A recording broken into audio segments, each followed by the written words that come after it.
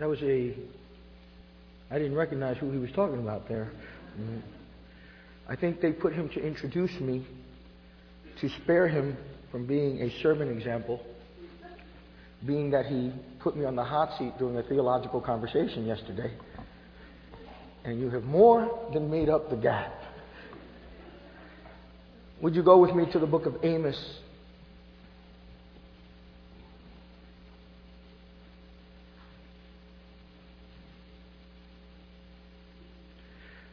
While you're looking for the book of Amos, which is not an often read book, chapter 5, I want to repeat to you what I began on Wednesday. In many ways, this is a continuation of that. I want to thank the religion department for inviting me and hosting me and welcoming me and feeding me and working me to the bone.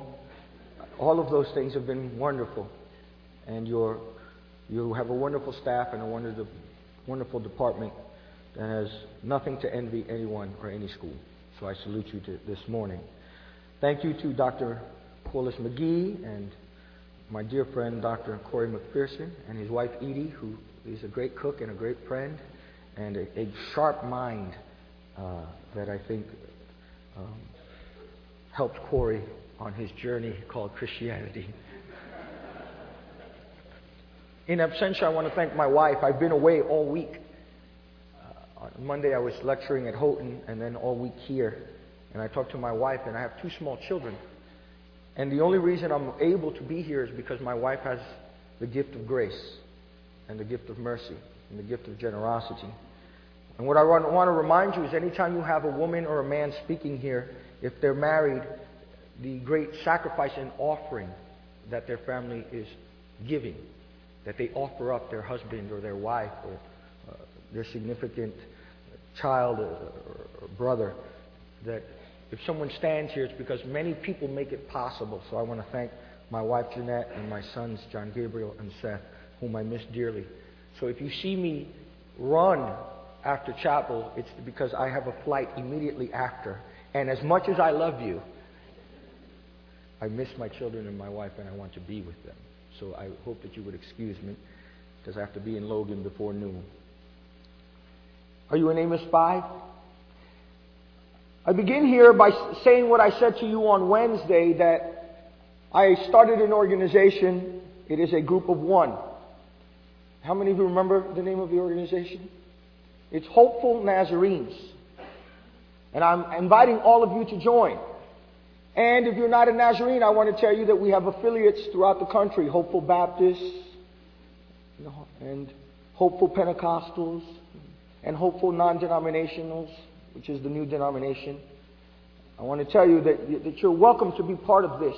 Because I do suffer from a disease called incurable optimism. The theological term is hope. So when I was invited to talk about holiness, I said, well, let me talk about holiness as a calling and as a hope. So when you hear these words, it may not sound hopeful, but give it time. Give it time. Amos 5:21. I hate and despise your religious feast. Really, I can't stand your assemblies. Even though you bring me nice songs and grain offerings, I can't accept them. Though you bring choice fellowship offerings, I don't have any regard for them.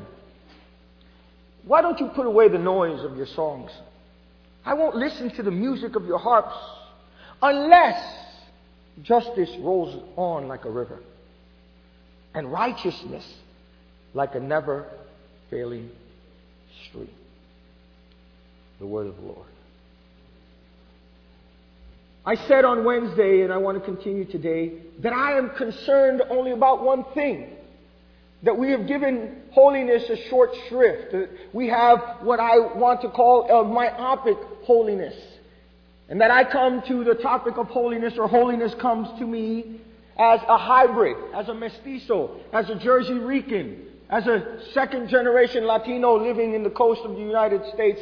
I embrace my hybridity. I embrace all the multiple identities that I inhabit, that I was born in New Jersey, raised of Puerto Rican parents, went to Rutgers University, trained at Princeton Seminary and Union Theological Seminary, raised in the Pentecostal holiness movement, trained and pastoring in a Nazarene church, which is part of the Wesleyan tradition. That all of those things formed me, or deformed me, or reformed me based on their impact. That I understand that life in our century and in our time, like in any time, is complicated. It's complex. It's nuanced. That it has layers. That it has dimensions. So when I speak about holiness, what I'm speaking about is a hybrid holiness, an integrated holiness, a holistic holiness. And one of my concerns was that we have accented extremes without trying to embrace the totality of holiness. On the one side, some people told us that holiness is only about the devotional life. That holiness is only about prayer. That holiness is only about fasting. That holiness is only about living in personal integrity and character and moral integrity. And usually, let's be honest, the focus is on, for young people, sexuality. And I want to tell you that this is a good focus.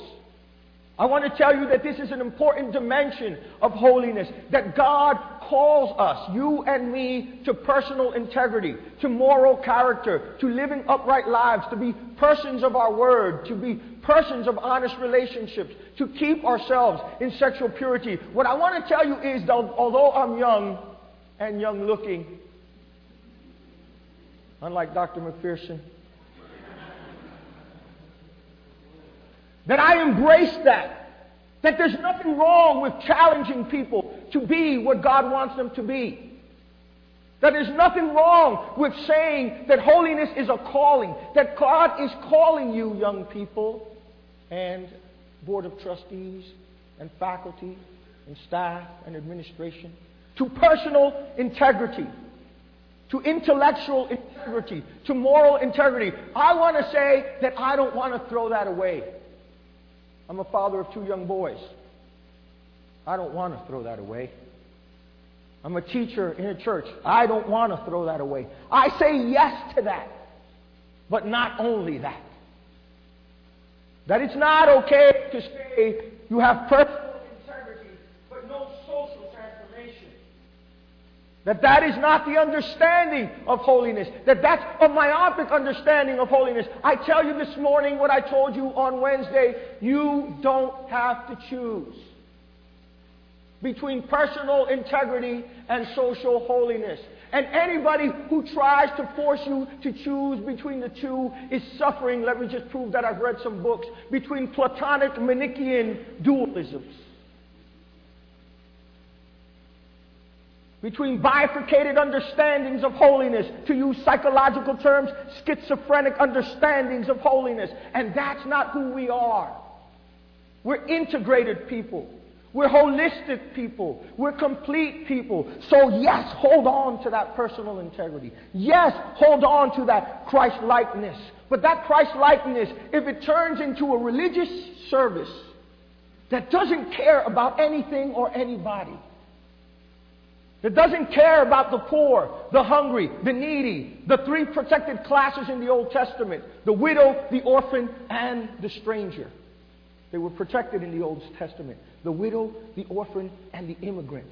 Over and over in the Torah, in the Nevi'im, and the Ketuvim, in the law, and the prophets, and the writings, God said to the nation, you will be judged based on not how you sing songs, not whether you know the hymns from the first one to the last one, but on how you treat the widow, the orphan, and the stranger. That Jesus was not playing around in Matthew 25 when people said to him, but Jesus, we had this dimension of holiness. We prayed for the sick and they were healed. In your name we cast out demons. And Jesus says in that famous pericope of Matthew 25, which ironically those translators of the King James Version put on top of it, the judgment of the nations. He said to them, I don't know you because I was hungry and you did not feed me. I was naked and you did not clothe me. I was a convict and you did not visit me in prison. I was an immigrant and you did not welcome me. I don't know you. What I want to tell you, church, not the church of tomorrow, but the church of today. What I want to tell you is that I've heard you scream over and over, we're tired of myopic understandings of holiness and we want the whole thing. Say with me, we want the whole thing. Thank you for your enthusiasm. Let's try that again. We want the whole thing. Yes, we want personal integrity. Yes, we want relational integrity. But we believe that if holiness is, by definition, participating in the life and in the projects of God, if holiness is Christ-likeness in His life and in the projects of God for shalom in the world, we don't have to choose. We reject the dualisms. We say that holiness is not just a calling, it is a power. Holiness is not just calling you to a certain lifestyle and relationship. It gives you the power to live it out. I don't want a calling without the power to live out that calling. Thank God for the Holy Spirit who works in us and through us and sometimes despite us. I want to tell you this morning that I am a hopeful Nazarene because I believe that this church is not my church. And it's not the church of the generation before me, and it won't be owned by the church for the generation after me. This is God's church. And because it is God's church, we have hope because God protects what is God's. And there will be holiness for a long time. But this holiness that you all embrace, this holiness that you stopped me in the halls this week, this holiness that while you were trying to feed me unhealthy food, you know who you are. The religion department, half of them are vegetarians. I was impressed. I said, I'm not there yet, but Lord help me. You know, I'm Puerto Rican. Yeah. It's a deep work of the Holy Spirit for that entire sanctification. You don't have to choose. You're called. And God, in the book of Amos, the shepherd from Tekoa, you know what he was upset at? You know why he was disappointed? Because like Nicodemus in John chapter 3, they were teachers of the law, and they still had not entered the kingdom of heaven. How is it that you, being teachers of the law, have not yet entered the kingdom? And Nicodemus says to Jesus, we perceive that you're a teacher that comes from God because no one can speak with the authority that you speak. What must I do to inherit eternal life? How is it that I live the holiness life? And Jesus says to Nick at night,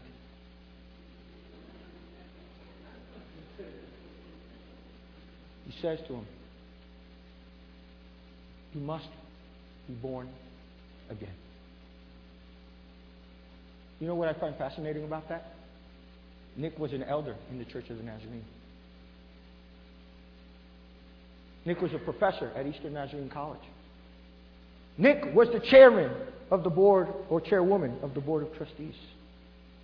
What I find fascinating is that Nick had a PhD in religious life. And Jesus, this carpenter's son, said to him, you don't get it?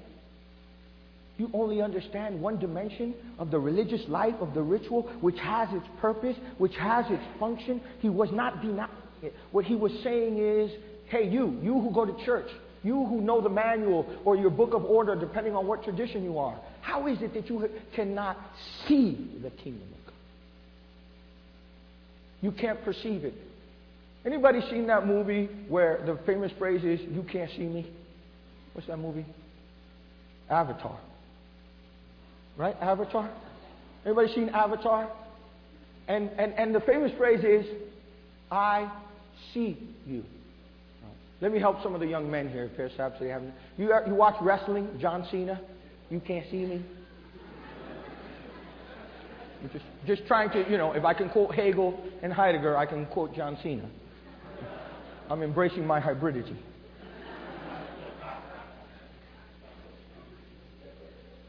What Jesus was telling Nicodemus, what he's telling you, what he's telling me, Nicodemus is me, the pastor, who thinks he knows the Scriptures.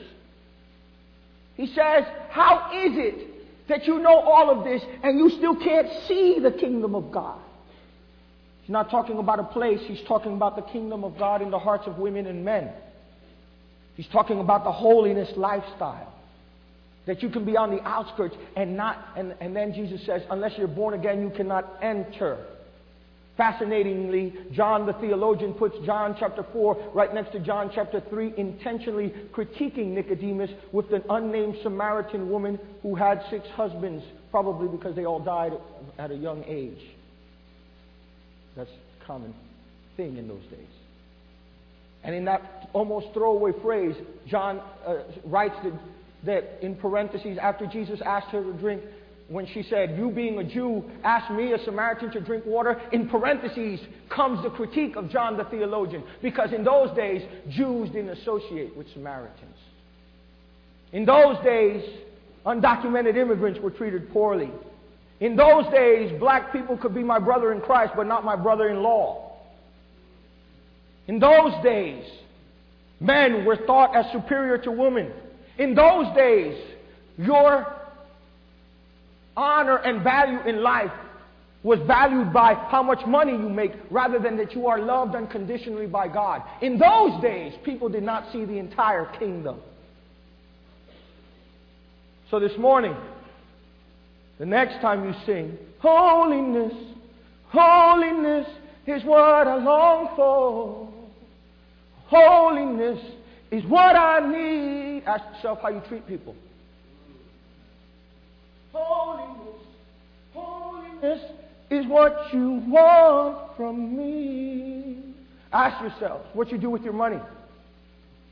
Ask yourself, how's your thought life? Ask yourself, the next time, are we Nicodemus, whom God says, I despise your religious rituals because you have not understood both the life and the project of God? I'm here to tell you, you don't have to choose. And don't let anybody tell you different. For when the gospel comes and Christ comes to you, it comes to all of you. Your relationships, your finances, your character, your sexuality, your speech. When Professor Barker introduced me, he forgot to mention something. So let me tell you a little bit of my biography that most people don't know. Yeah, I work at Princeton. That's nice. I'm the pastor of a wonderful church in Manhattan, the Lamb's Church of the Nazarene, and that's fantastic. But I'm the son of a homeless man. That's what I am. Who was a heroin junkie. Whom, when he went to certain churches, one pastor said to him, once a junkie, always a junkie. How is it that you, being a teacher, cannot perceive the power of holiness to transform people and structures? But Christ arrested him, redeemed him, transformed him, and he became my father, my pastor, my mentor, my best friend. I preach about the power of holiness because I've lived the power of holiness. And it has changed my life personally. My father, now he's 62 years young, he says to me, Gabriel, or as Dr. McPherson says, Gabriel.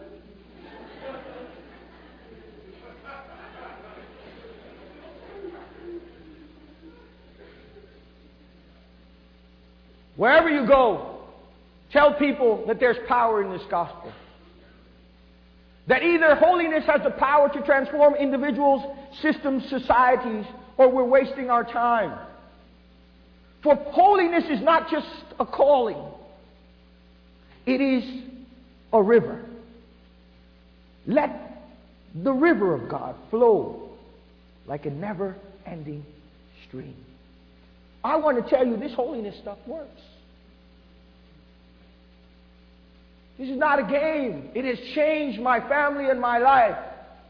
It is God's courage in your life to live the life and participate in the projects of God in history. So, a few years ago, I wrote an op-ed piece about why Wesleyans and people in the Wesleyan tradition should welcome the stranger. I wrote it in the Trenton Times. And a few days after it was in the ed page, I got a letter in my office at Princeton. It was a 12-page letter. Somebody had time.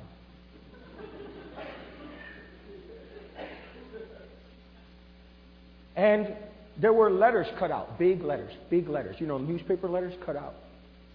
It was addressed to my office, and obviously they knew who I was, the Reverend Gabriel Blow Your Horn Salguero, 20 Library Place, Princeton, New Jersey. And I was concerned because it didn't have a stamp on it. Somebody actually delivered it to the building. At the end of these 12, maybe it was more, maybe it was 16, I don't know, it was a lot of pages. There was a picture of me. I don't know how the person got it. And in that picture, I was beheaded.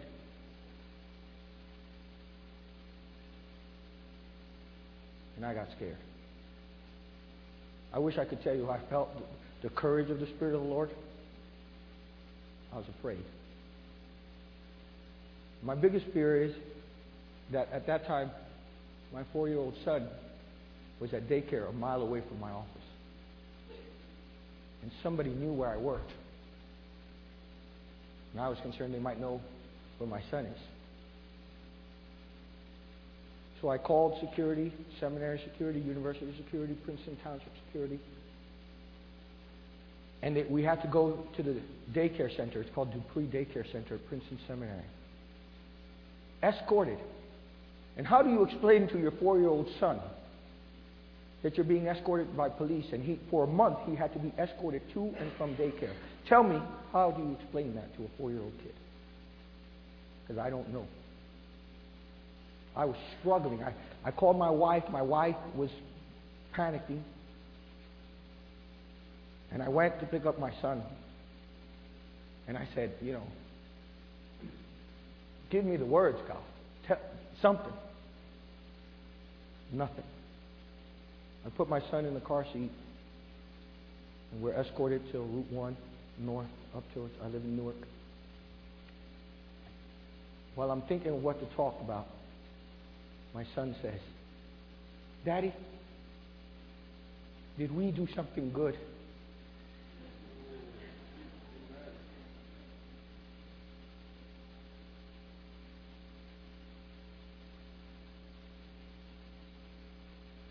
And God gave me the words. Through the life and the mouth of my son, a little child shall lead us. And you know what I discovered? That holiness is not just about me going to church, sitting in a pew, and that's certainly necessary to build the community of the saints. But it's about participating in the life and the sufferings and the projects of God in the world. And that God who called us is faithful to give us the power to do exceedingly abundantly more than what you ask or what you think. So this morning, let me say something to the Nazarene community. We're in an incredible economic crisis. We are in tough times indeed. But we come from a tradition that has seen tough times before. We know what it's like. And we can see this crisis as just danger. But God tells you this is an opportunity to follow God into wholeness and holiness. To put the priorities of God at front and center of this college, and front and center of your relationships, and front and center of your marriage, and front and center of your singleness, and front and center of your elderliness or youthfulness. That in the midst of this crisis, like Amos, like Joel, like the Pentecost church in the first century, holiness, the power to participate in the life and the projects of God will sustain us. So, I'm starting a group. It's called Hopeful Nazarenes.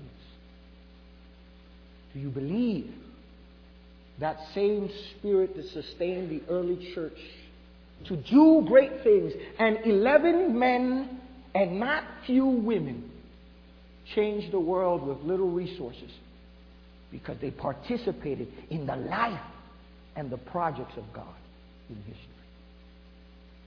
Would you pray with me?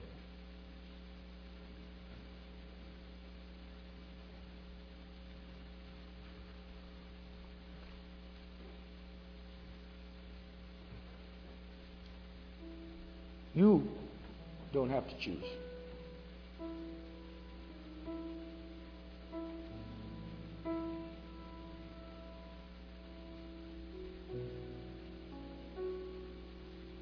I want to pray with people today, and I don't know how often we do altar calls at ENC, but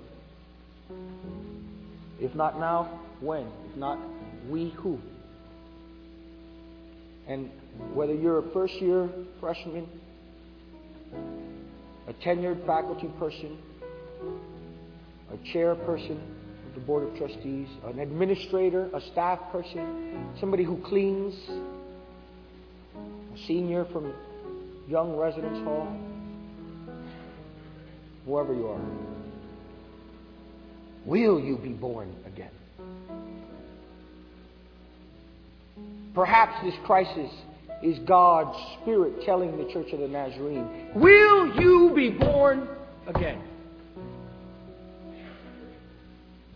I'm not calling you to salvation. You may have already made that decision. I'm calling you to reconsider if you've misintegrated holiness, if you've ignored one of these dimensions, if you have failed to understand entire sanctification in the social and the personal, in the intellectual and the relational. I ask you, Nicodemus, will you be born again? And if you will, would you come pray with me?